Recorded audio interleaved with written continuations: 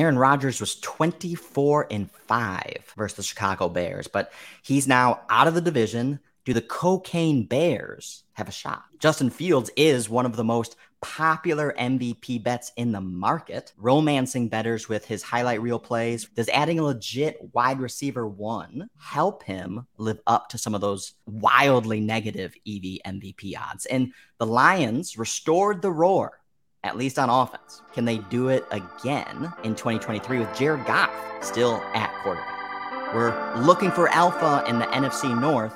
Let's hit the opening bet.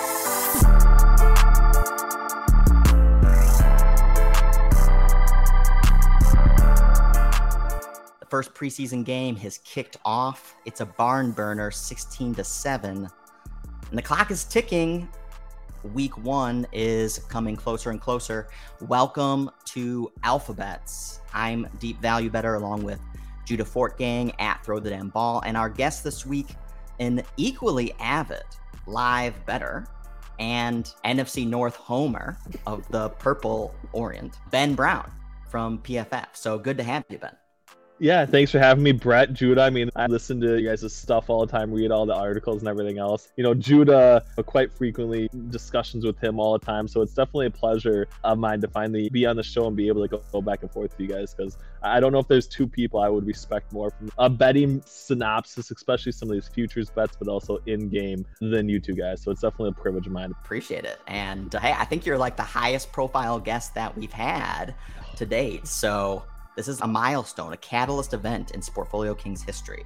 I think Arjun is probably the highest. I think he was on the sideline of the New York Jets game or something. Oh, I didn't see that. We got to get that screenshot. All right, so 2023 NFL win total futures for the NFC North. We got the Bears at 7.5, juice to the over, a very popular pick, especially leaning into Justin Fields' futures bets. Then we got the Packers at 7.5, also juiced to the over. Then we got the Vikings at 8.5, juice to the under. And then the Detroit Lions expected to win the division, 9.5, juiced to the over.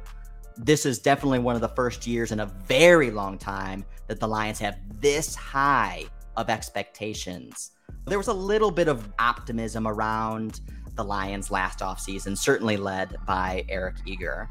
2 years ago is when there was a lot of brewing bullishness around the Lions, which ended up really going flat. Never came to a fruition. That was still the Matt Patricia-led team. I got suckered into thinking that the Lions could outperform expectations that year. But before we dive into the teams, let's just summarize what are our favorite NFL division alphabets that we can provide our listeners. First off, everyone and their mother bet that 2020 Detroit division. Yeah, everyone was on that. I think it was honestly the first futures bet I placed.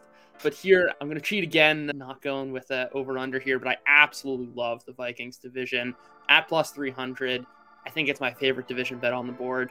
We can get into why, but I'm excited for it. I don't want to completely echo Judah's play, but like you said, Brett, there's a couple teams in this division that are very much, I would say, sexy or very much public right now. And then there's the Green Bay Packers and the quarterback situation. And then, kind of the only one left standing is the Minnesota Vikings. So it's hard for me to stray from that. Defensively, they could be really bad again this year. So I'm intrigued by even the Kirk Cousins prop to lead the league in passing yards and stuff, but I realized in some ways the bookmakers are already kind of out in front of my narrative a little bit, because he's like the 5th shortest odds ahead of people like Dak Prescott to potentially lead the league in passing yards. So I don't know if that's my favorite bet. I would probably stick with Judas. The Vikings make a lot of sense at their current price to win this division. Okay. The first offseason bet that I made was Roschon Johnson, Rookie of the Year, plus 5,100. And it's because the Bears are going to be so run heavy. You get a few running back injuries. And Roschon Johnson was a little bit of an afterthought because of Bijan Robinson. But every time he came in, he looked just as good.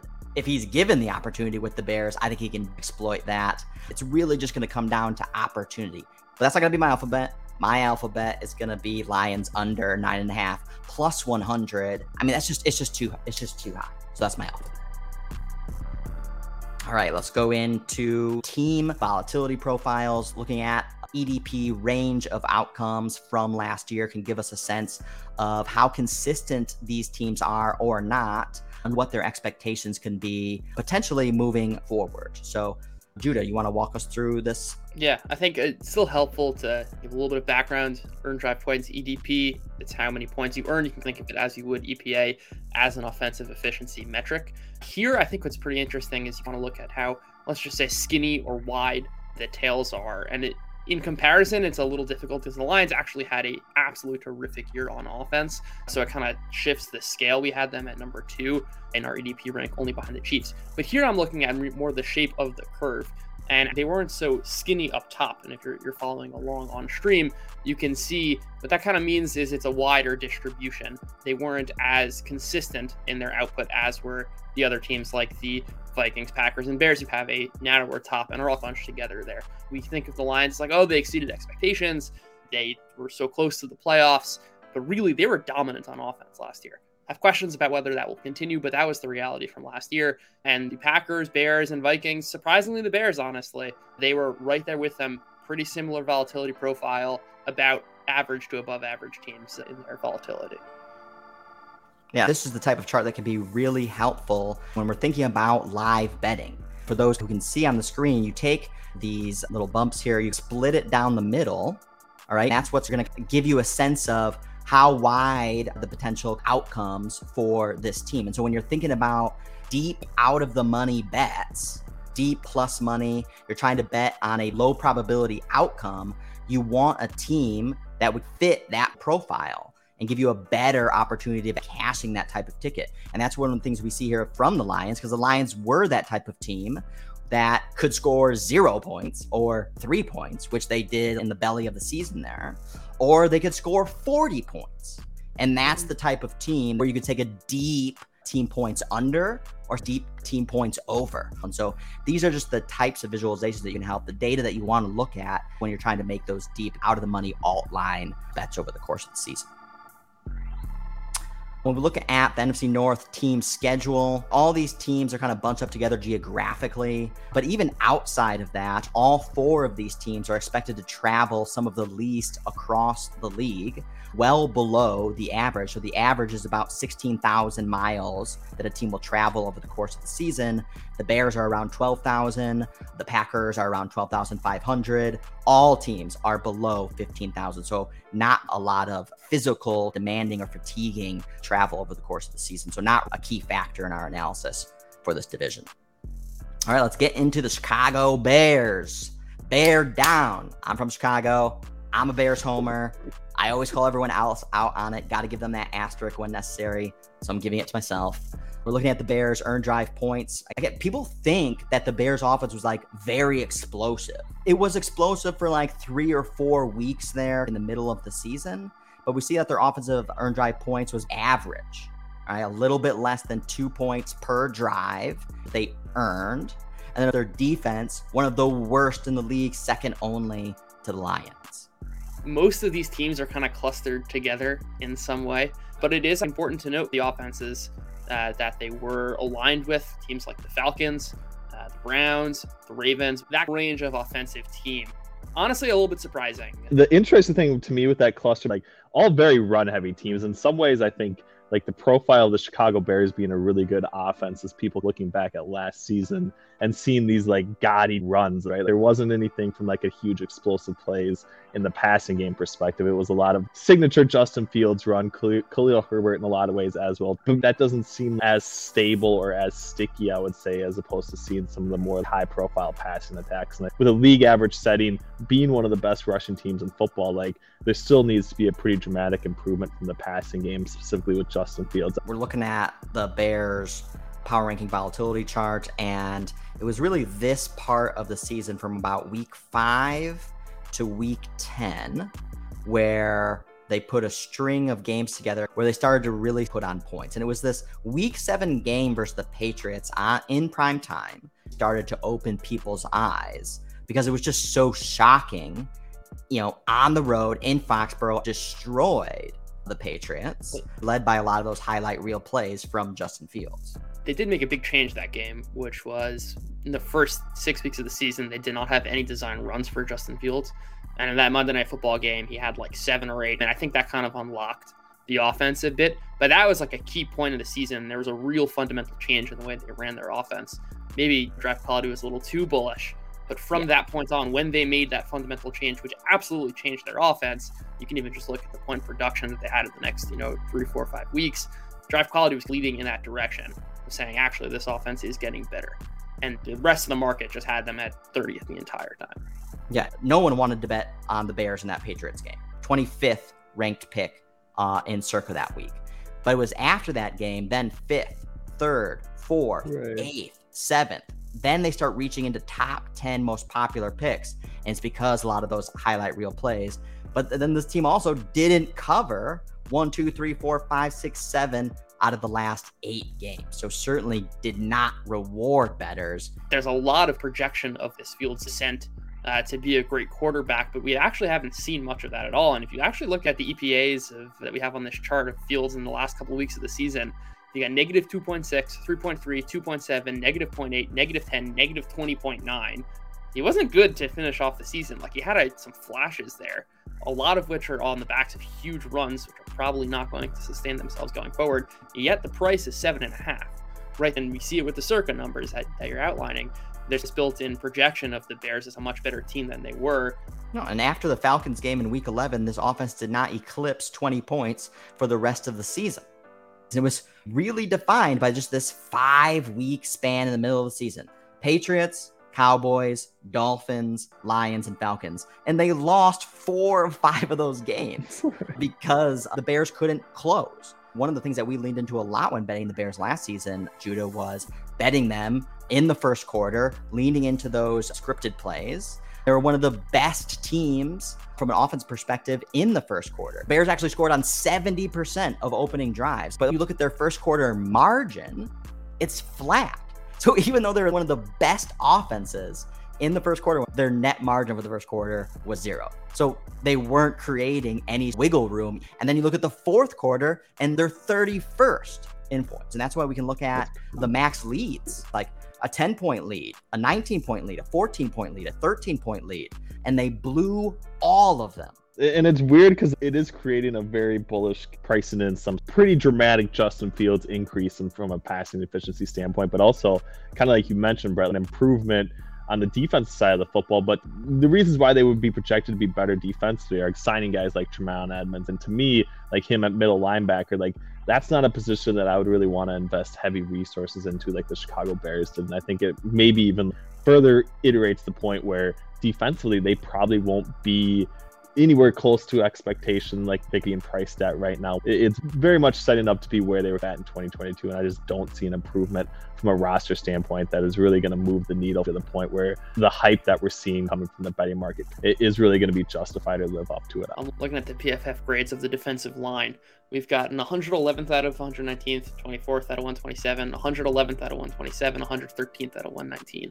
And their cornerbacks are also a train wreck, maybe the exception of Jalen Johnson. They're holes in huge areas for this defense. They went out and signed Yannick Ngakoue, probably the best edge rusher still available at this point, and they probably need, a few more guys along the defensive line. But Yannick Ngakoue, when he's at his best, is very much just a situational pass rusher, and I don't think is really going to move the needle. I think the other aspect of this dichotomy between the Bears' first quarter and then the rest of the game is this an indictment of the coaching staff? Still a young coaching staff and an inexperienced coaching staff. Just the inability to adjust to other teams, then adjusting to your offense after that first quarter. You have to be making the bet that DJ Moore and a full year of Chase Claypool and a healthful Darnell Mooney are going to unlock some passing efficiency from Justin Fields. And we even heard Fields talk about, I'm going to be the first quarterback to throw for 4,000 yards. I'm not buying it. I think, we've seen a wide receiver kind of unlock a quarterback. It's happened from Tyreek Hill to Tua Tagovailoa and AJ Brown to Jalen Hurts, Stephon Diggs to Josh Allen, Jamar Chase to Joe Burrow. But I don't think DJ Moore is the same caliber receiver. And also the base rate for Justin Fields is just so low as a passer that even if he kind of marginally improves, even if he improves his accuracy by 4 or 5%, which would be a huge jump, he's still a below average quarterback in that regard. The case for upside, I would say, is that you always want to find a guy who has elite traits. And Justin Fields is certainly an elite scrambler. With that comes the cost of missing open receivers.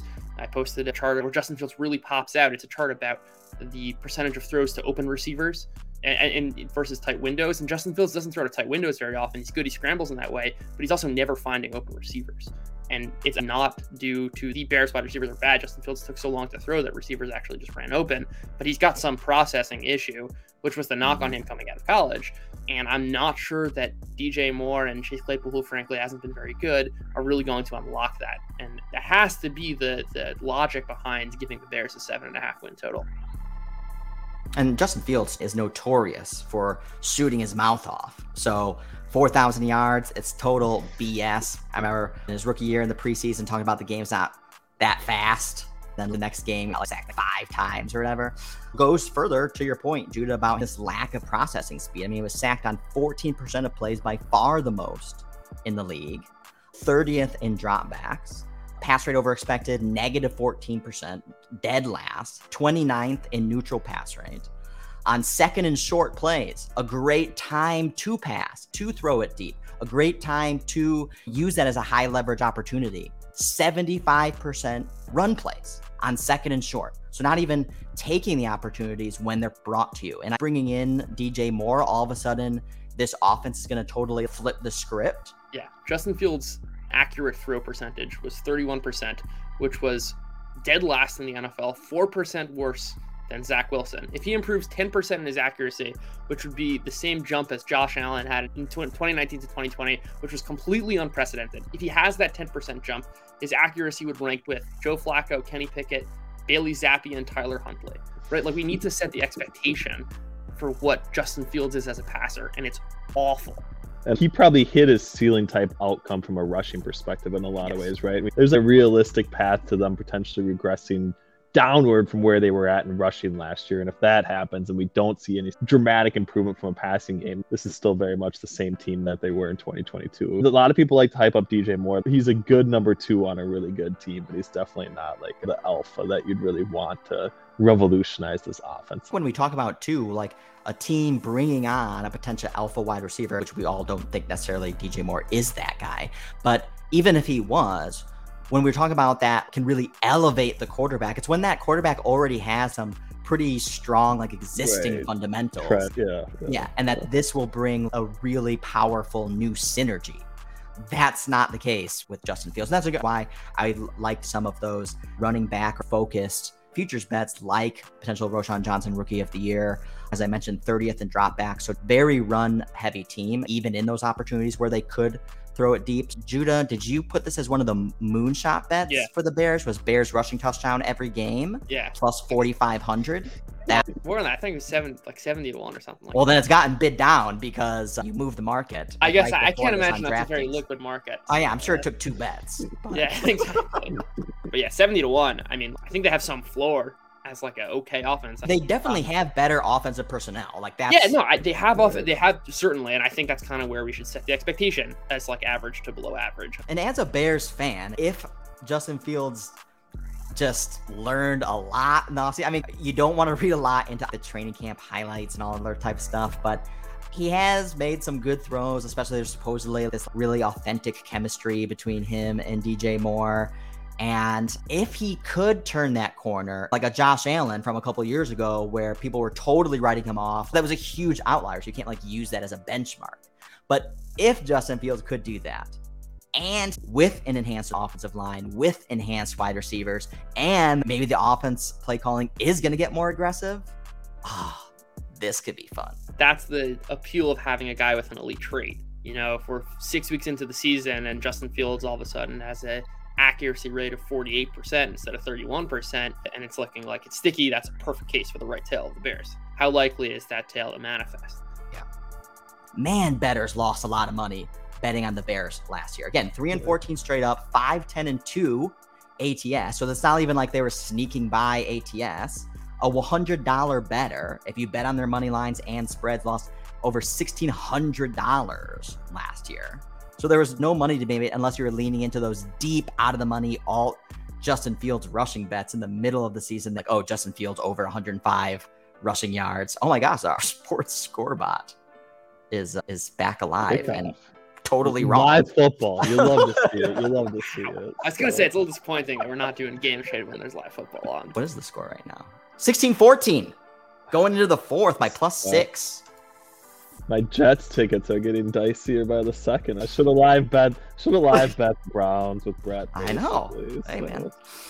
Okay, Bears. Again, and so a lot of this optimism has definitely been well priced in now. 7.5 wins for the Bears. We look at week 1 and their favorites versus the Packers, who are dealing with their own issues, which we'll get into. And then they go on the road to the Bucks. And again, they're dealing with their own issues. But the Bears are favorites on the road weird. versus the Bucks? I mean, come on. These are the types of anecdotal observations I feel like, wow, this team is like way overpriced right now. And that probably feeds in, across all the other kind of derivative bets, out there. Yeah. I can see them sneaking out 2 wins against the Packers and Bucks, and everyone being, 2-0 Bears, and I'm excited to fade that. Supposedly a strength of schedule 27th, but you got to play the Chiefs on the road, Chargers on the road, Saints on the road, Washington, Thursday night football, another road game versus Cleveland, and then closing at Lambeau. You're talking about pricing the Bears are getting 8 wins. That is like very ambitious. All right, Packers, we're looking at the offense and defense earned drive points. Right there almost as a dead middle team. Average offense, average defense. And we know they came into last year with very elevated expectations, not just for the team, but especially the defense. That was going to be an elite secondary, and it turned out to be average at best. When we look at the power ranking volatility for the team, drive quality hated the Packers. Well off market. My God, by week 9, drive quality of the Packers is the 29th. They didn't cover versus the Patriots, didn't cover versus the Giants, didn't cover versus the Jets, didn't cover versus Washington, then had a half-point cover versus the Bills, then came back and didn't cover again versus the Lions. So through that downturn, we had several games where the Packers were blatantly missing market expectations, and drive quality was ahead of that. And, there were some issues around like, Aaron Rodgers, did he break his thumb? Then they ended with that week 18 game versus the Lions. If they win, they get into the playoffs. When the Lions ruined the party in Lambeau, bravo to them. I think the frustrating part about the Packers, and Brett, I think you were spot on with this defense is so good, top 5 expectations. As long as Joe Barry's the defensive coordinator, I'm going to be selling the Packers team. Something that is just so frustrating is that the Packers had 2 of the best man corners in the NFL. Looking at the separation allowed in man coverage, they literally had 2 guys in the top 5 and played man coverage 25% of the time, which was at the bottom of the league. It's mind-boggling. We know man coverage, I've written about this in the past, is kind of reflective of the talent on the field. The better corners will beat better wide receivers. Better wide receivers will beat better corners. And for the most part, they had better corners and they just refused to play man coverage. Granted, they had some injuries with Rashawn Gary, but there's so much talent on this team. But I think so long as Joe Barry's the defensive coordinator, the talent's not really going to matter because they're still going to underperform year after year after year.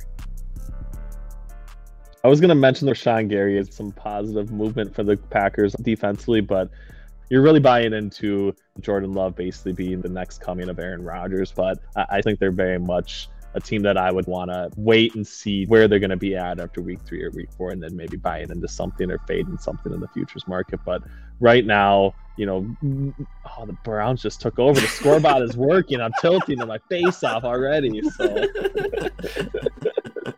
Oh no, but I mean, yeah, I do think going back to where we were at with the Bears, like there is some weirdly bullish narratives driving the Green Bay Packers price that just seems like a difficult task to see them live up to that amount. I know the division is down, but I do still think these are probably the clear 2 bottom teams in this division. The Packers really are another one of these teams of stories of the first half and second half.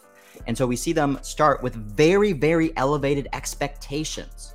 As sports bettors, we're not just trying to say, is this team good or is it bad? Are they good or bad relative to expectations? Expectations started sky high for this team, and we started to see that they could not meet those expectations. And so the market started to downgrade them accordingly. Of course, drive quality was well ahead of that curve, but then there reached a certain point in time around week 11, week 12, where then expectations overshot to the downside, and then turned. And then they rattle off 1, 2, 3, 4 covers, 4 out of 5 covers in a row.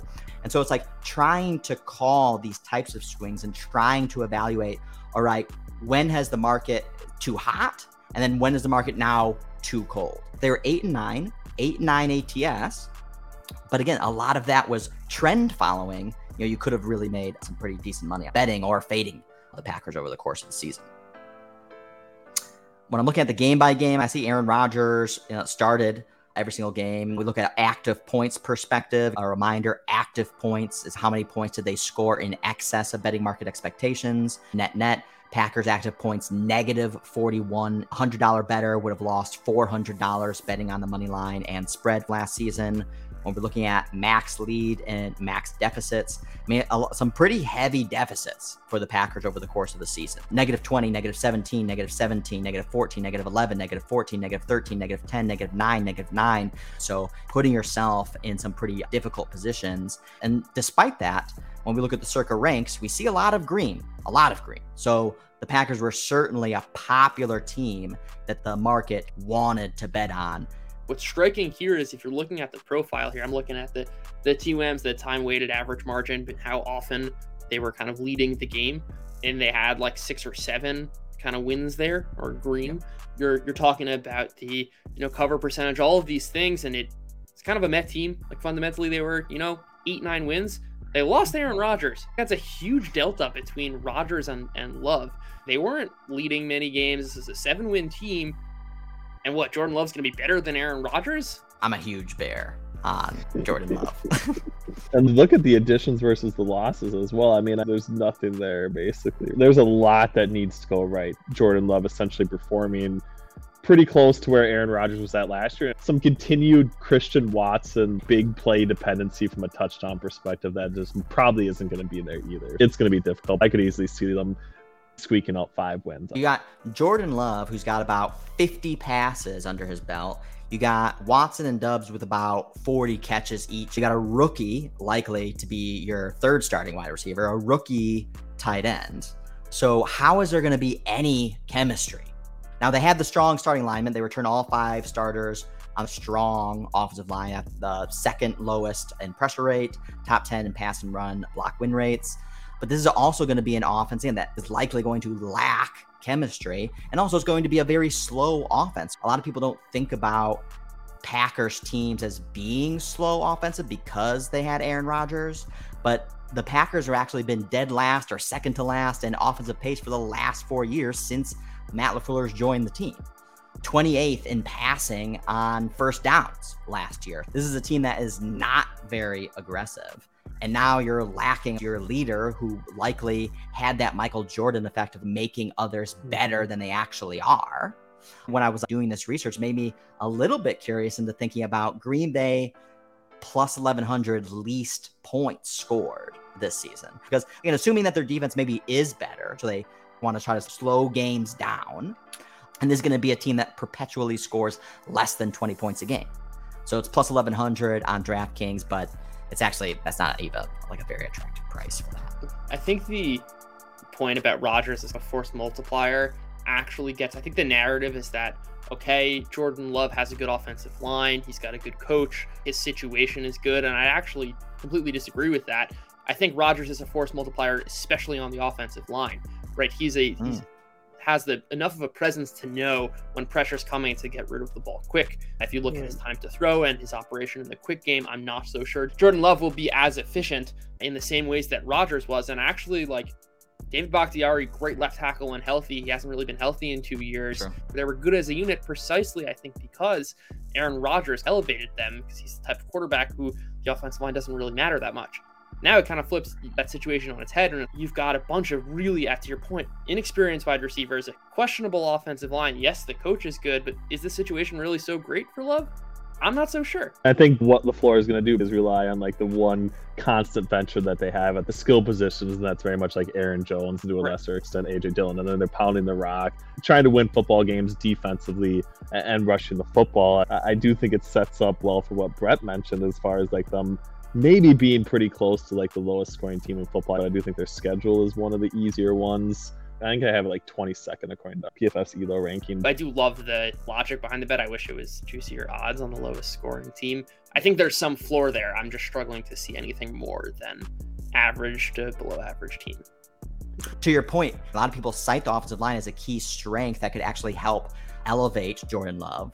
But maybe the offensive line was great because of the wisdom, experience, judgment of Aaron Rodgers. And now you have an inexperienced quarterback comes in and then leans into the weaknesses of that offensive line. And this team was already slow. They were already slow moving with Aaron Rodgers. I mean, what, he's going to want to put the ball into Jordan Love's hands and be more aggressive than he was with Aaron Rodgers? Like, no way. So he priced at 7.5 right now. I think like Ben talks about, the schedule is accommodative, but 5 wins or lower, that I could see that coming into play. The one thing I'll say about the schedule is that the easier games are late in the season. I'm looking at the stretch of like away at the Steelers, Chargers, Lions, Chiefs, away at the Giants. You lose a bunch of those games and you're kind of a 3-4 win team. It's a totally different calculus playing those last 4 games out of contention as opposed to if you're in it. Yeah, and this is the Rams. I was wondering who that was, actually. That's LAR versus LA being a perpetual splinter in my code. We all know the struggle. All right, fuck the Packers. To the Vikings. Purple and gold. So we look at the Vikings, about 2.2 points of earned drive points on offense, giving up about the same on defense. One of the better offenses, but again, very well documented narrative around the Vikings where a lot of that seemed a little bit specious at best. One of the better offenses. I see them right in line with the Dolphins, the Bengals, and the 49ers. I think the thought is like, oh, the Vikings are middle of the pack offense. I don't think that's right. I think they were a top 10 offense. Could also probably be considered improved on where they were at offensively, at least from an on-paper roster perspective. And I think that's why you want to, buy into Minnesota. As the Vikings are kind of this unsexy but consistent product that we pretty much understand what we're going to get from them, at least offensively. And if it is going to be a down division, could very much, I would say, be to the benefit of the Vikings. What I thought was interesting, when we look at the defensive active points, again, so how did this team's defense perform relative to betting market expectations? We know the Bears were one of the worst defenses, and we see them here, giving up about 50 more points than betting markets expected of them. And betting markets had very low expectations for the Bears defense. But second to them is the Vikings. The Vikings defense underperformed betting market expectations, the second most, almost just as bad as the Bears. So that actually goes to Judah's point around how the success that the Vikings did have was really being led by the offensive side of the football. Yeah, the Vikings and Bears were just as bad on defense. They were the same bottom 5 unit. This defense was dreadful last year. They'd had like a bunch of turnovers that resulted in them having like a decent EPA from the defensive side of the football. But it was super big play dependent from the defensive side, and they did get some really timely turnovers in crucial situations, which I think inflated their EPA, but I think it speaks to like the quality of the earned drive points metric that they very much shouldn't have and don't show up very well on that particular metric defensively when you can adjust for some of those high variance type plays that they were greatly benefiting from. Yeah, in fact, we do see Bears, Vikings, Lions as the 3 bottom dwellers there from an EDP perspective. So maybe that's the case why we shouldn't bet Green Bay Packers at least points this season. There you go. Might be the main reason for it. That's the wrinkle. That's the wrinkle. When we look at the Vikings power rank volatility, it's all over the place, really illustrating the season that we know that the Vikings had. Couldn't really get a grip on who they were. Drive quality couldn't really get a grip on who per se. It wasn't a great signal for the Vikings. We didn't really end up betting the Vikings too much. We mostly bet them live with the expectation of collapsing or at least giving up a lead that they had. Yeah. One of the favorite charts is I call it like success rate when leading comfortably. Like when a team's win probability is 70%. And it's like 5 straight years now, the Vikings have been in the bottom left corner as one of the least efficient teams with leads. And that is certainly something we capitalized on. There really was some anomalistic outcomes for this team. I mean, definitely highlighted by, the fact that I'm not going to mention the Colts game first, which is the biggest comeback in NFL history. No, I'm actually going to talk about the Bills one first, because at least the Colts won.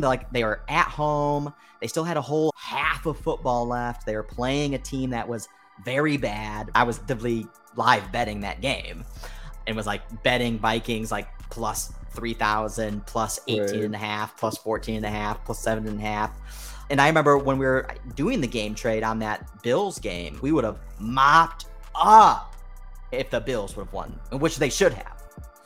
That one was just absolutely crazy. Took a Justin Jefferson miracle catch on 4th and 20, and then a Josh Allen fumble on the 1, and then a Josh Allen interception in overtime for the Vikings. When they were driving, I mean, that was an interception everyone forgets was in the end zone, basically, for them to actually score 2 or something. I remembered watching quarterback. That's what I literally had forgotten, like, half the crazy plays in that game until I watched quarterbacks and realized just, like, how absolutely nuts that game was. To me, the narrative with the Vikings, especially in 2023, is like, oh, well, obviously they're going to regress, right? Like, the one-score games and, like, all these other things, and it's like regression's kind of like a weird thing to cite in the sense that we like don't know how long it's actually going to take to regress, right? Like the markets can stay, you know, irrational longer than we can stay solvent in a lot of ways. Yeah, the Vikings should very much regress in one-score games in 2023, but it's such a small sample size with 17 games. And if that's what you're basing your hypothesis on to potentially fade the Vikings, there needs to be more there for me to actually buy into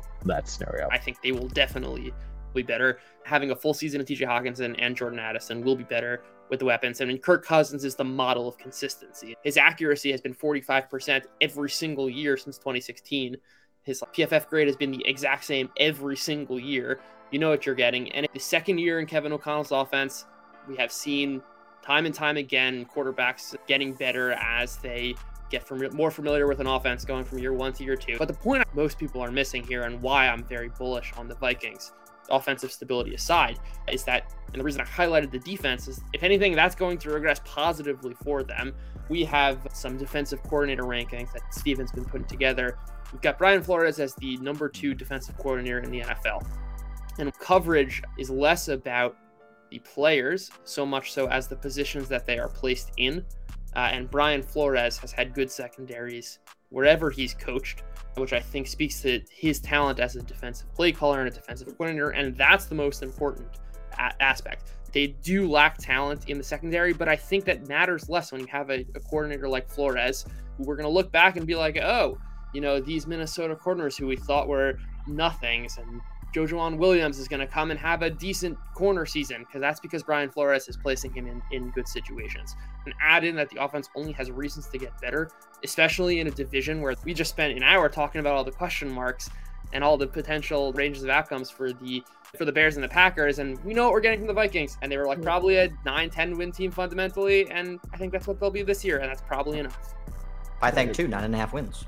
If you do buy into Brian Flores, there is still quite a bit of upside, I would say, from a pressure perspective. I'm going to have Danielle Hunter, hopefully, for a full season, Marcus Davenport as well. And we've seen Brian Flores have quite a bit of success in manufacturing some of these pressure type situations, high leverage downs and distances and stuff like that. If he is successful in bringing the blitz and actually getting some of that, like, it is going to alleviate some of the concerns with the secondary, and they might not end up being all that bad. A lot of people cite, oh, the Vikings had so many one-score games. I want to continue to do deeper research, but I've already started to do some preliminary research, and there's a difference between one-score wins and one-score losses. And looking at the data over the last 20 years, one-score wins is kind of noisy, doesn't really have any signal in it, but one-score losses do have a little bit of signal in the sense of teams that had one-score losses, in fact, perform well the next year. Whereas, again, those one-score wins, not a lot of signal, just noisy. So just something there, because I know a lot of people try to cite, like, oh, the Vikings had so many one-score wins, like, that is going to regress, like, necessarily, which the data doesn't suggest that is the case. That's just an anecdotal observation that you think to be true, which it isn't really. Really good point that you mentioned, too, because the idea of one-score wins and stuff, going back to with what we mentioned with Aaron Rodgers, and if he does have this almost like Michael Jordan-esque type ability, I think you're going to see that play out in more one-score wins and stuff like that. So in some ways, actually like adjusting for what the quarterback situation is. And there is still some very much unknown, I would say, about like the one score differentials, and that really being like the basis for why you want to buy or fade any teams. Yeah, and like one score wins is one way of capturing kind of a result of a game, right? We have efficiency metrics like earned drive points, like EPA, but if we go back to our chart of the X-ray performance, is you look at the time-weighted average win probability, which reflects like over the course of the game, right? How often were they winning from a win probability perspective? And for the most part, it's comfortable margins. It's 83%, 59%, 74, 60, 73, 83, 58, 77, 75, 63, 82. And that tells a totally different story than the one score game. The time weighted average probability and the time weighted average margin takes all 4 quarters as equal, as opposed to just isolating some kind of random part. And as you're saying, there probably is some signal to kind of how games end in particular quarterbacks, right? Like, it's not a coincidence that Patrick Mahomes and the Chiefs win a ton of one-score games every single year.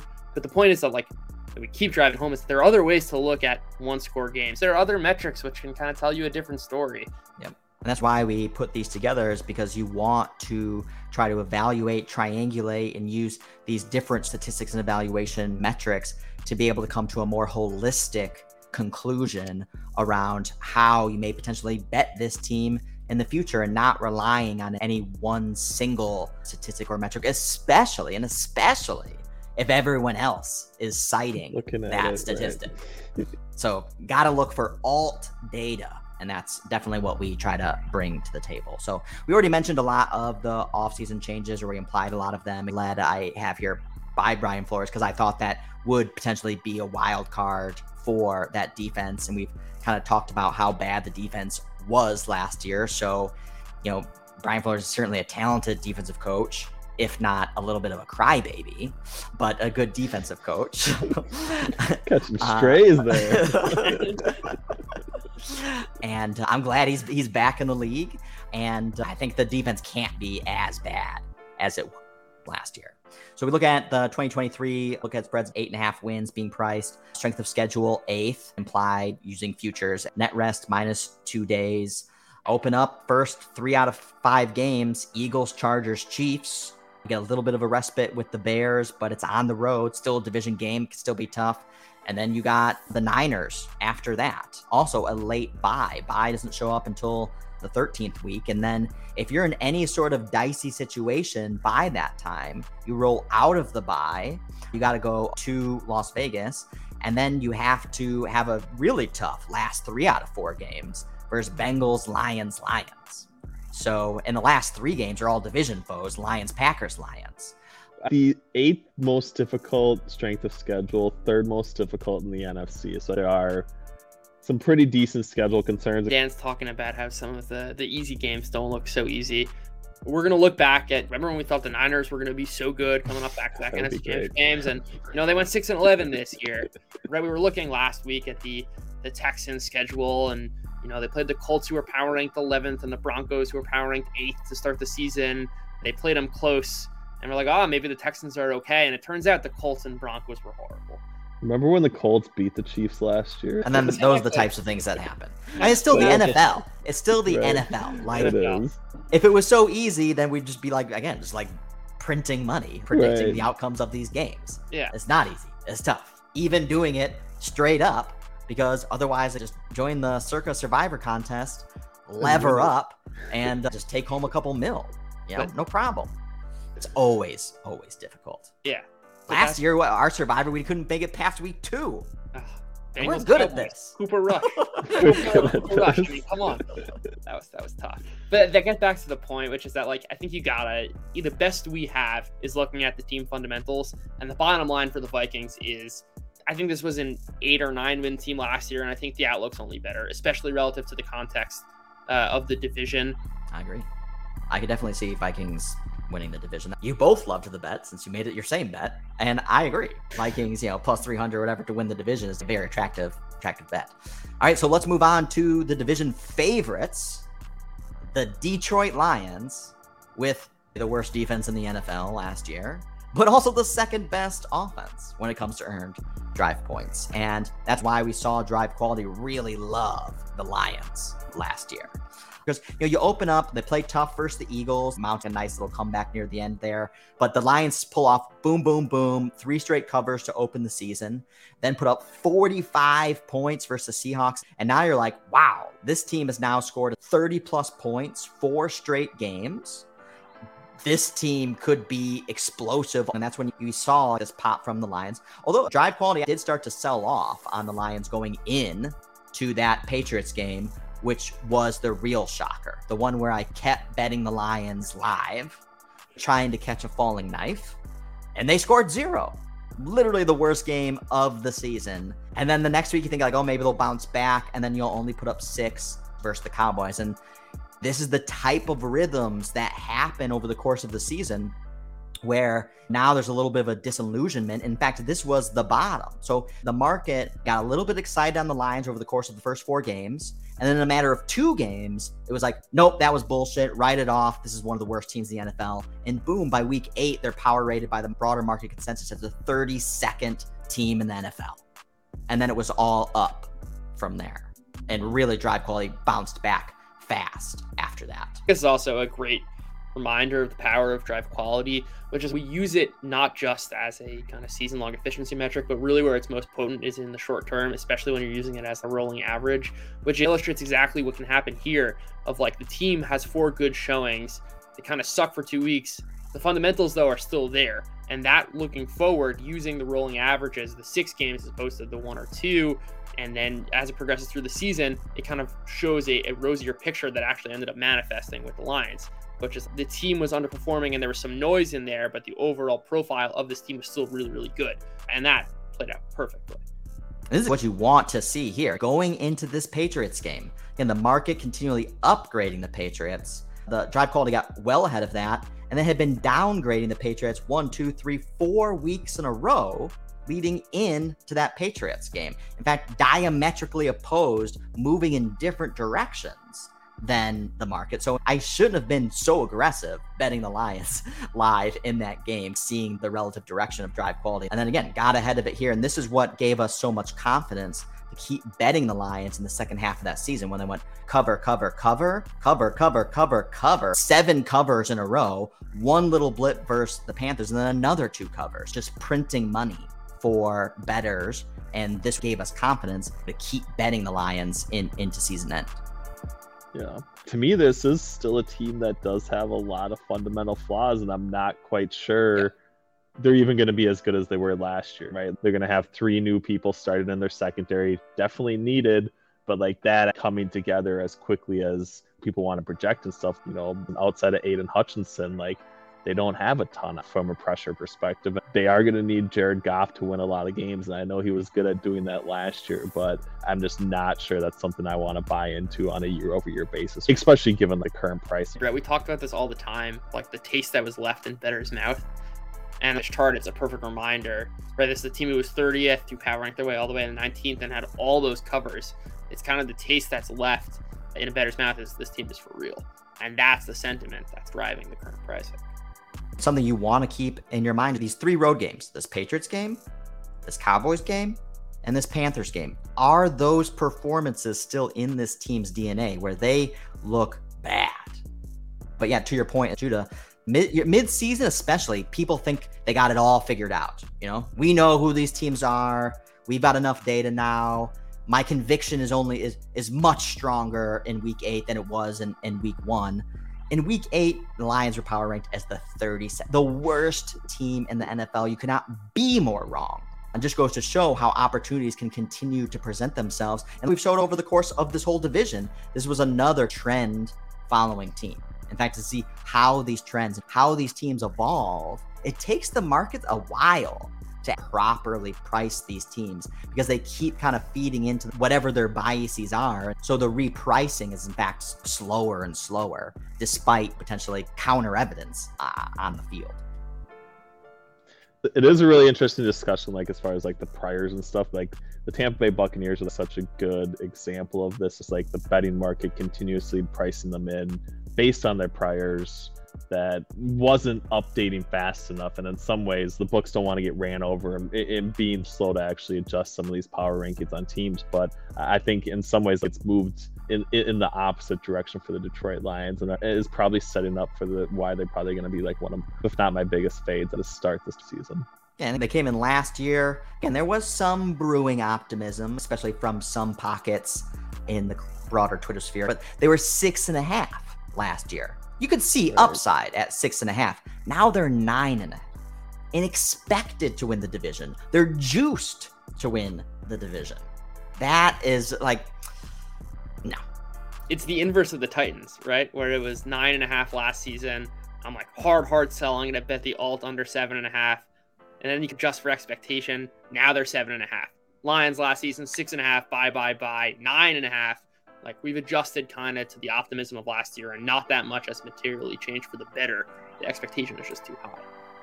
Mm-hmm. Yeah, and Shooter McGavin does also talk about how the Lions' offensive line was banged up in those games that they underperformed in. And we know Goff relies so strongly on having a strong, good offensive line. And if your offensive line is banged up on the road, even worse scenario for Jared Goff. To be fair, also, the offensive line was extremely banged up against Washington, too. And they still put up a bunch of points. I remember betting Washington. But at home. They were at home then. Yeah, for sure.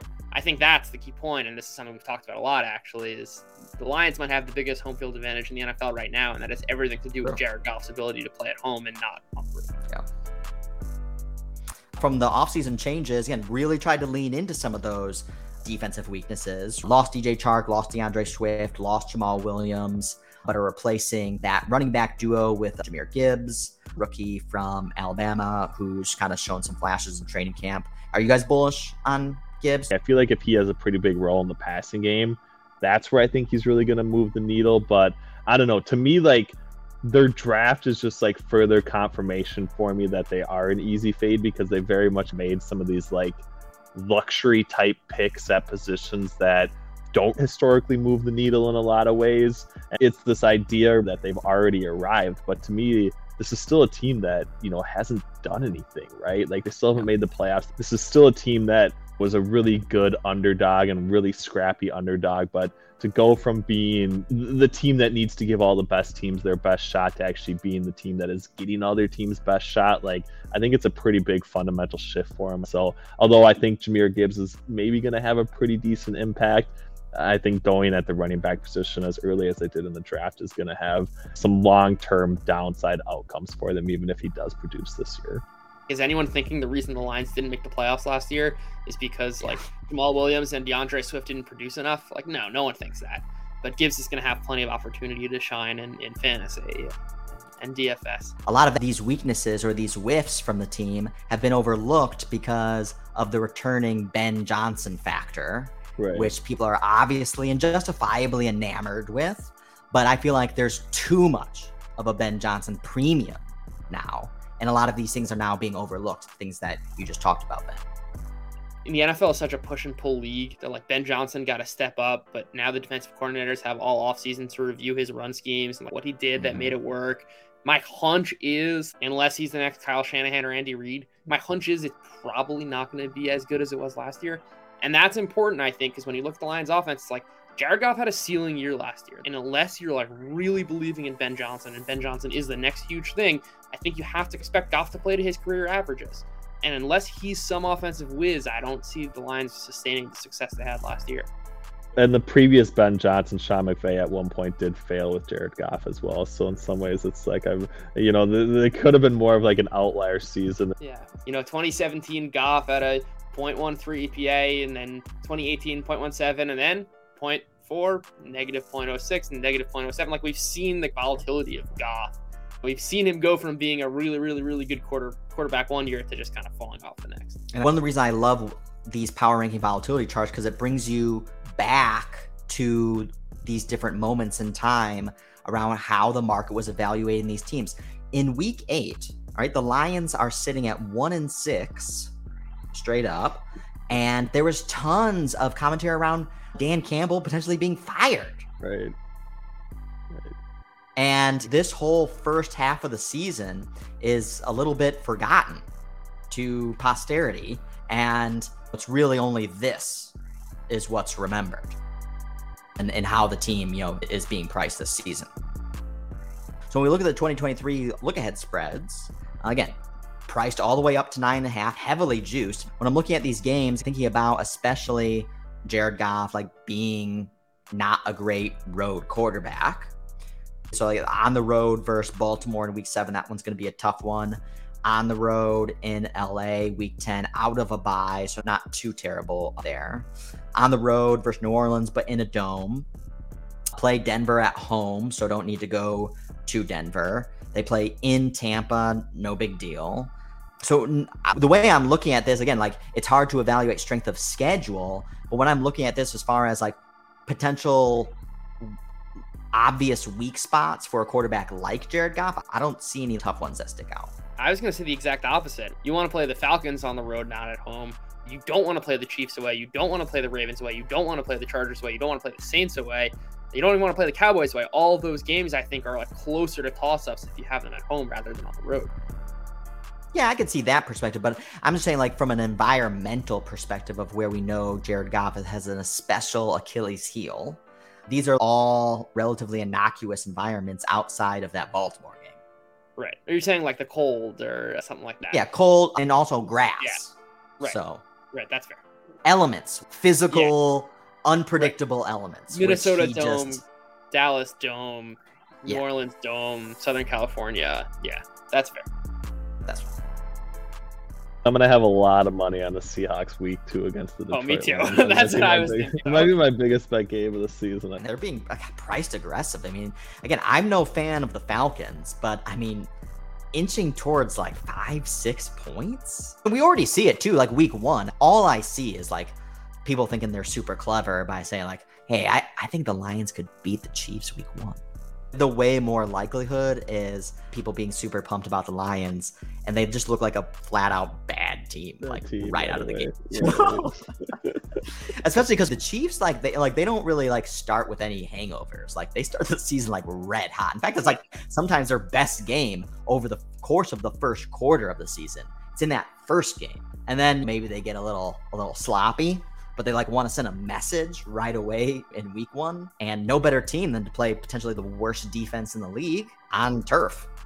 All right, good stuff, guys. Do we want to change our merit bets? I came in really liking the Vikings, and I'm fine to sell on the Packers and Bears and the Lions and get my exposure to that through the Vikings division bet. But I actually think I like unders on all 3 of those teams. These prices are way off. True futility. Yeah. I convinced myself even further of just potentially, again, betting left tail scenarios for the Packers. I think that could be really attractive. Again, that fewest points, again, it priced a little bit too aggressively at plus 1,100. But if there's other ways to play that theme, I might try to dig in to some potential opportunities there. Any changes from you, Ben? You like your bets? I mean, I was trying to look at some exact division finishes bets. The NFC North is actually not listed on where I'm looking at right now, but I do think the Vikings over 3.5 division wins at plus 125 is speaking to me right now. I would say from that. I mean, that really takes a sweep of one of the Packers or the Bears, right? So that one I like quite a bit. I also further convinced myself that the Bears have the fattest right tail. This could be that type of team where everyone loves watching them. They put up a bunch of points and keep eking out those wins. And they look like a Lions team of last year. I think it just speaks to Justin Fields' potential right tail outcomes as well. Because if something does happen with the passing game, then I do like that quite a bit. If I was betting anything on the Bears, it would be some alt overs. Good stuff. Thanks for coming, Ben. This was fun. We'll see you next week. Bear down. That's the closing bell.